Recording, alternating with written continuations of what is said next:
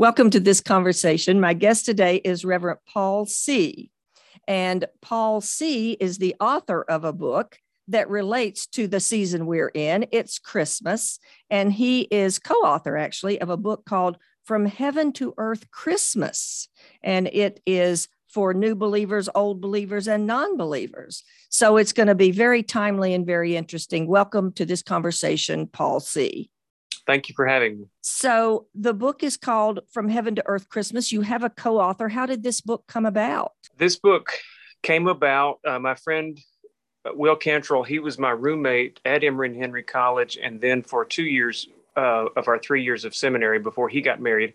And when he got married, I had to move out, but we went to Duke Divinity School after that. He had written another book. The book that he'd written before was about a fairly controversial topic surrounding the potential split within the United Methodist Church. And so he said, I'd like to write on something a little happier, like Christmas. But the more we talked about it, the more it seemed like a good idea. And said, would you like to do that? And I said, sure. So we spent about a year and a half, I guess, working on the book. It came out in the fall of 2019. That's the not terribly interesting story about how the book came to be. But it sounds like good friends and you had a lot in common. Let's have you just give us kind of the overview of this is all about Christmas, the Christmas story.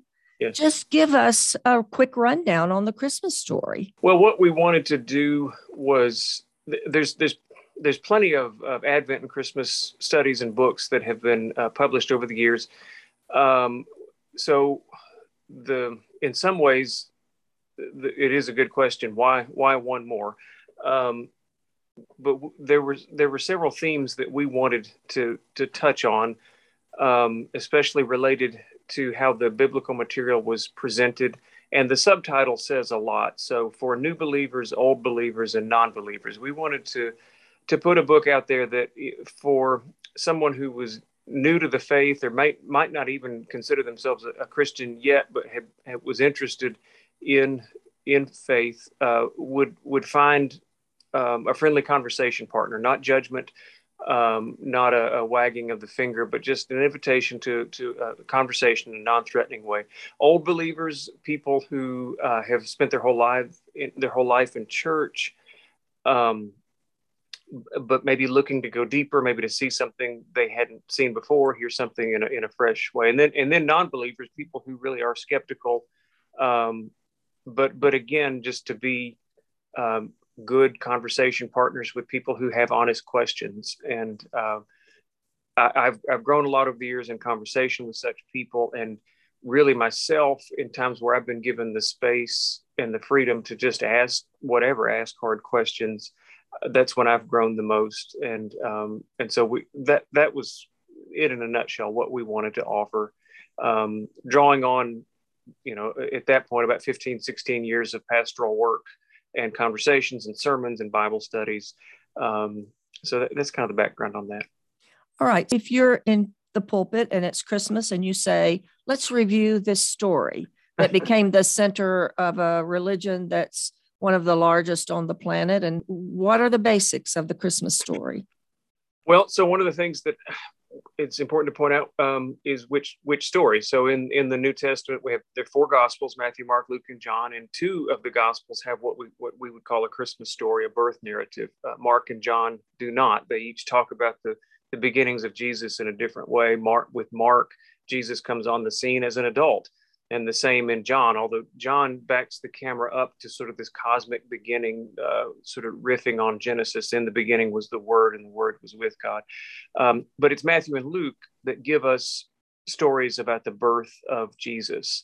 And so that's one of the important things I like to point out when I get to discuss the quote Christmas story, is you have 2 quite different accounts of Jesus's birth in Matthew and Luke. So that's one thing to say in response to that. All right. The story is Bethlehem. Yeah, both Gospels tell us that Jesus was born in Bethlehem. Both Gospels tell us that Jesus was born to Mary and Joseph, and that Mary became pregnant miraculously through the Holy Spirit. And both tell us that that this birth shook the world and was foretold by angels and accompanied by other miraculous signs. But in their own way, they have a surprising twist. So in Luke's account, the birth of the Messiah, the new King, doesn't take place in a palace. Doesn't even take place at the nicest hospital in town. It takes place in a barn. The first people to visit, not the mayor of Bethlehem, it's shepherds who were working the night shift. And I think that that's an important part of the story.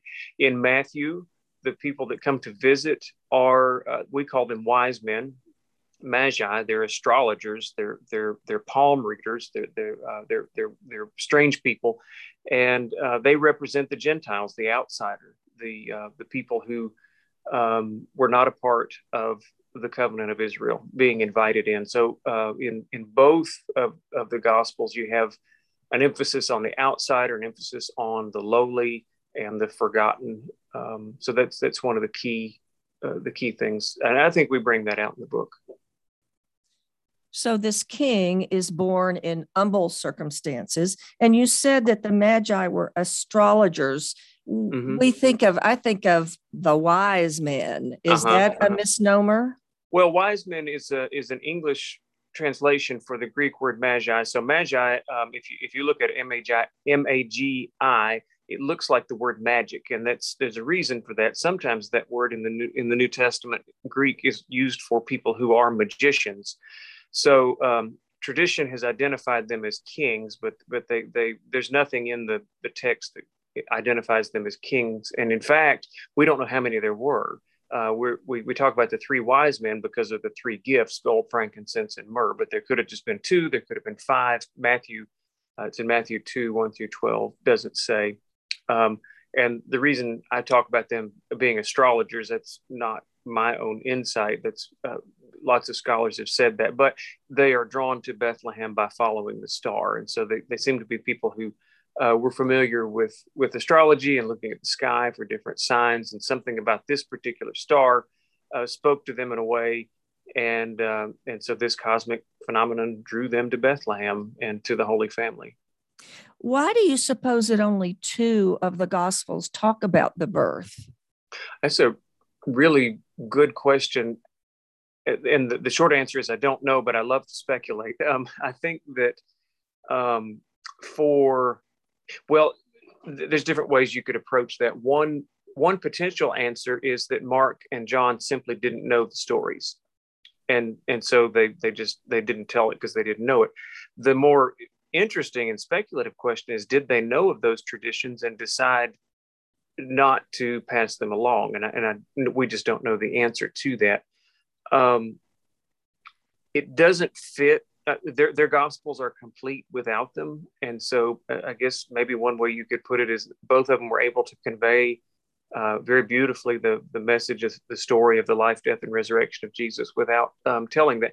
And truth be told, in Matthew and Luke, once we sort of leave the story of the Nativity behind, it's not referenced again.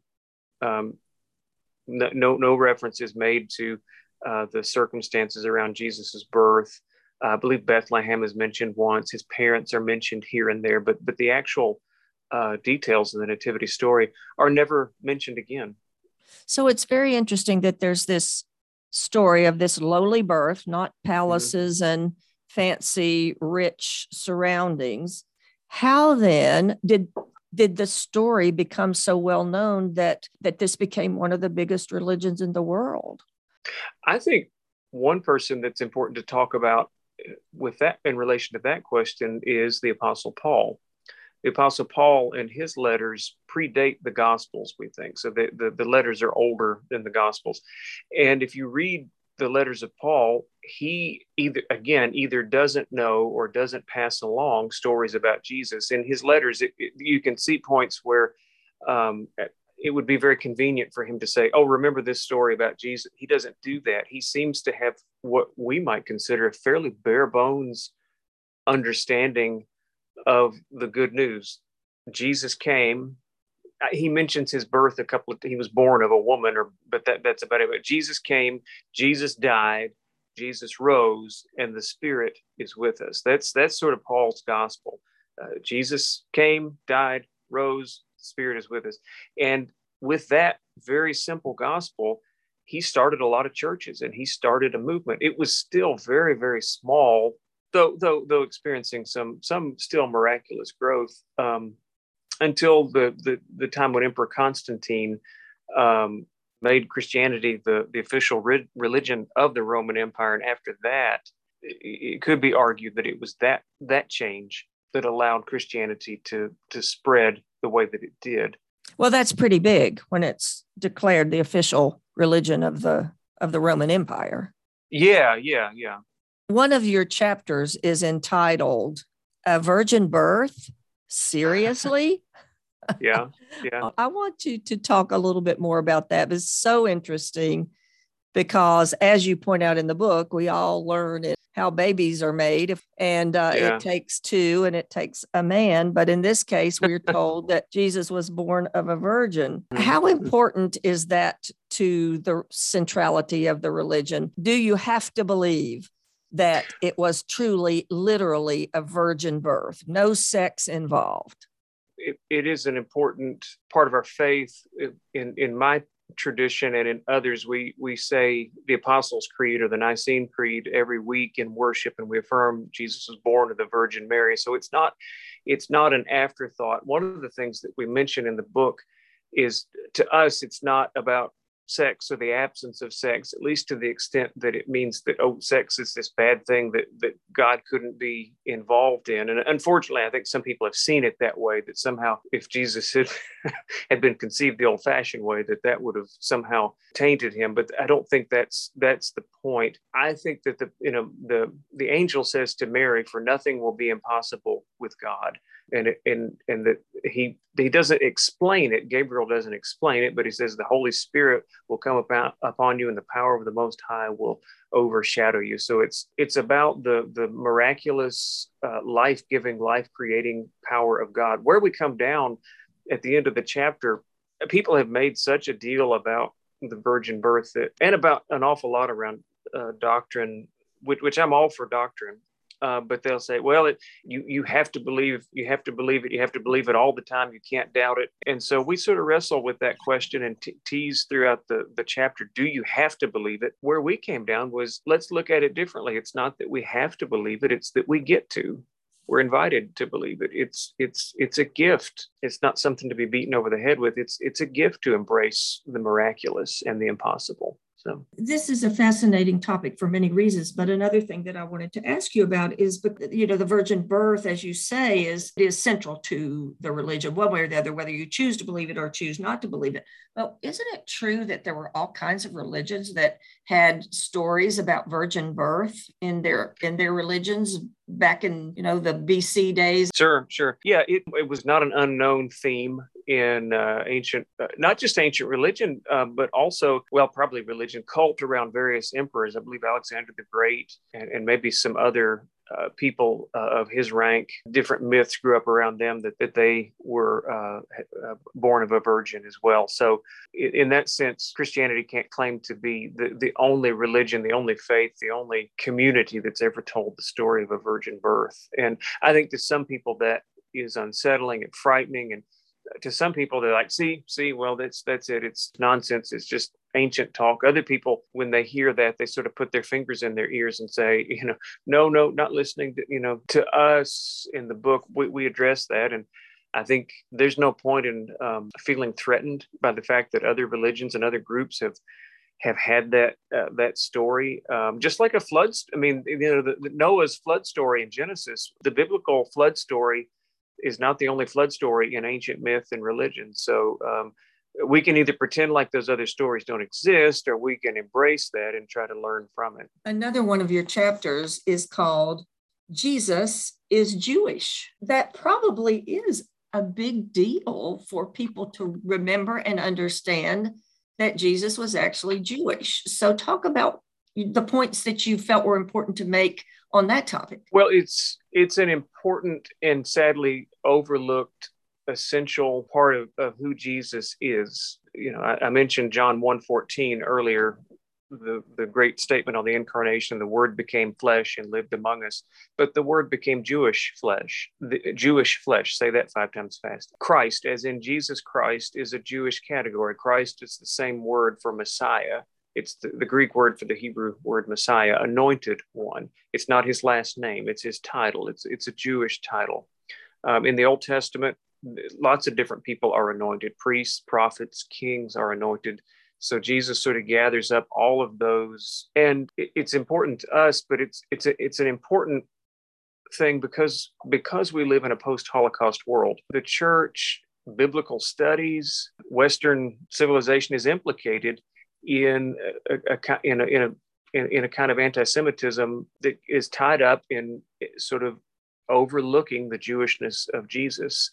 And unfortunately, in that time period, and you hear this still, some people I don't think they mean it as badly as the people in Nazi Germany did, but there was a tendency to read Jesus as if Jesus came to overcome Judaism.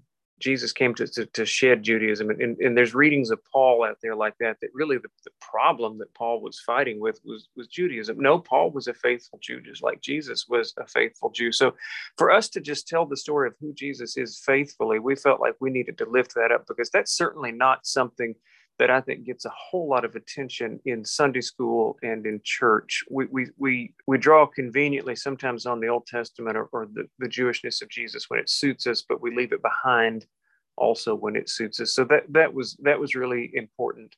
And that's been something from reading a lot of recent biblical scholarship and Christian theology that I think is trying to do a lot better about that. And there's been a lot of very fruitful conversation between Jewish scholars and Christian scholars. So I felt like that's something that's been missing in a lot of books like this. And again, new believers, old believers, non-believers, if you're new to the faith, or if you've been in church all your life, we feel like that's an important theme to be explored. So I just the tip of the iceberg, as we do with a lot of things in the book, but hopefully we whet people's appetite to learn more about it. Let's go back, and you just referred to the outline or the subtitle of the book for new believers, old believers, and non-believers.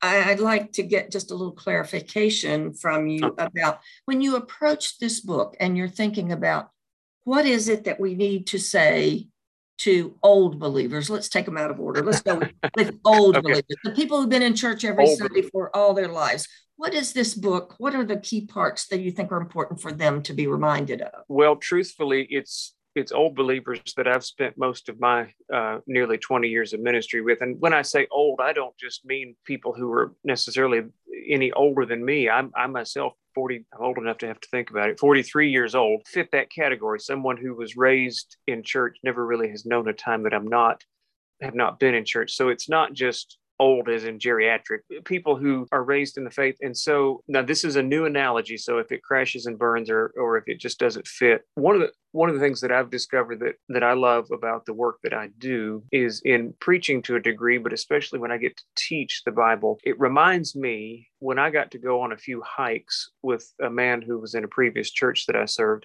who worked for the Forest Service. I love the woods. I love hiking. I love being outdoors. But go into the woods with him, and every blade of grass, every piece of bark, every dropping on the ground, every leaf, I mean, he could just tell you so much about it that I might look at it and say, yeah, that's interesting. But he brings out the texture. I don't want to overstate my level of scholarship, or I'm not on his level when it comes to his expertise in the forest and my expertise in the Bible. But I like to think that maybe some of what I do for, like you say, old believers is take people through places that they've been fairly often and try to show them some things that they might not have noticed, things that fascinate me. And I think we would do well to linger over. Does that help? Yeah. For example, what we just talked about, people who've gone to church and are just kind of forget or don't ever really fully realize that Jesus was Jewish. So you've just done that for us on this program right now. All right. So that's kind of the context of what you were thinking about old believers. What about new believers? What was the challenge that you felt that you had in addressing new believers? I remember at the time that I was working on the book at the church I was serving at that time, in the Knoxville area, Seymour United Methodist Church, had a few people who were coming to the church who really had very little church background, and that was exciting to me. But I remember thinking, I wish I had a resource that I trusted, that I could put in their hands, that did some of what we've talked about, sort of led them through the first steps of exploring the faith, the Christian faith, in a non-threatening way, but in a way that got them the way I would like to see them launched, and put them in touch with other questions and other tools for lifelong faith. And so I guess in some ways I was trying to write the kind of book that I would want to be able to hand to somebody who came in and said, every other person in this town seems to be Methodist, Baptist, or Pentecostal, or Presbyterian, but it somehow missed me. But I want to know what this is all about. Can you tell me? That's kind of where that comes from. And then your third category is that the book is directed to non-believers, and you and your co-author do not shy away from the tough questions. Thank you for that. I realize that some people who are more committed atheists or agnostic, or just not sure what they believe yet, probably won't be satisfied with a lot of what we do. But what we hoped, again, was just to say, here's at least an honest grappling with the questions that says, yeah, you've got a point. Yeah, you've got a good question. And I feel like doubt is a part of the journey of faith. I feel like we've tried sometimes to suppress doubt and express it and say, you must never doubt, you must never question. But I think of the theologian Paul Tillich, who talked about doubt as a part of faith. He actually said fear, not doubt, is the opposite of faith. But I think he's right. He said that true doubt sometimes can show the level of concern. And that was one of his famous sayings that one has about that which one doubts.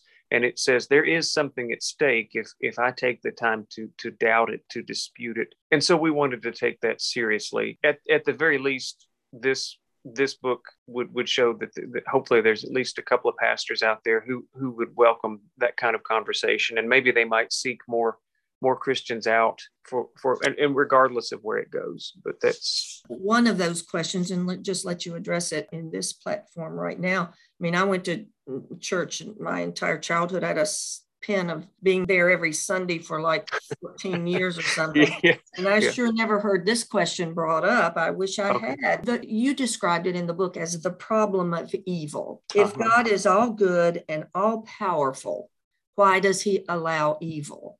Just kind of review your discussion of that point. The problem of evil is as old as the world. It's and I'm not an expert in philosophy. I did have Ed Damer for philosophy, and I took Western tradition at Emory and Henry. But the problem of evil is a challenge that has been put to believers from without and from within for millennia. And I feel like... Let me just rephrase the question and have you go at it one more time. Okay. How do you handle the contradiction or the difficulty in accepting that if God is all good and all powerful, why does he allow so much evil, so much pain, so much suffering? What do you say to that? Well, first of all, I say, that's an incredibly important question. And I don't try to give an easy answer. I say, let's just sit with that. I think sometimes because it's such a good question, such a hard question, it makes us nervous, and we reach for explanations and answers that are cheap, and that really they don't satisfy. And in the end, there may just not be a satisfactory answer. In fact, I think if you say, I've got it, it's just like saying, I finally have the proof for the existence of God. And I think it was Dietrich Bonhoeffer who said, any God that fits into your proof is not God. So I think the first step is just to say, yeah. And then I would want to say, what is it that's got you thinking that? Is it your own personal suffering? Is it the suffering of a friend or a loved one? And let's just have a conversation about it, what they've been through. And let's Not that philosophy and theology are unimportant, but maybe the first order of business is to let's just hear your heart and hear what's going on. Is it the state of the world? Let's just lament about that. And speaking of lament, one place I really try to steer people who are wrestling with this is to the Psalms. So another part of the faith, both the Jewish faith and the Christian faith, is found in the Psalms. It's the great tradition of lament. I think more of the Psalms are Psalms of lament or complaint than any other kind. Psalms that cry out very straightforwardly, "Where are you, God? Why have you forgotten me?" Jesus himself prayed one of those Psalms on the cross. Matthew and Mark say that, my God, why have you forsaken me?" And so to question God should not be something that's forbidden. It's biblical. And so I think that would be the first step. And I think we need to take our time and not reach for easy answers. Well, let's get back to the heart of the interview, and the purpose of this conversation is because it's Christmas, and the book is called From Heaven to Earth Christmas. Mm-hmm. So in a minute, what is your message to the audience about Heaven to Earth Christmas? And this is what I want to tell you in my final comment. I've got good news. God is with us. God loves the world. God loves you. And God is not finished with God's world. Yes, the world looks at times, both objectively and subjectively, like it's a real mess. But God is in control. God is at work. And I believe that the life and the love of Jesus show us the heart of God. So when life doesn't make sense, when we don't have all the answers to the questions, if we look at the tenderness and the kindness and the mercy of God in Jesus Christ, we'll get enough light for the next step. And if we can do that, then we can hang on. But there's good news, and I believe that the death and evil and hatred don't have the last word. That the last word is resurrection. That the last word is love. That's a perfect place to end. The last word is love, and that comes from Reverend Paul Seay, co-author of the book From Heaven to Earth Christmas. It's Christmas. May the joys of Christmas be with you, Reverend Seay, and with all of our listeners. And thank you again for joining us. Thank you, and to you and yours as well. Thanks to you, and thanks again to the listeners, and please stay tuned to 90.7.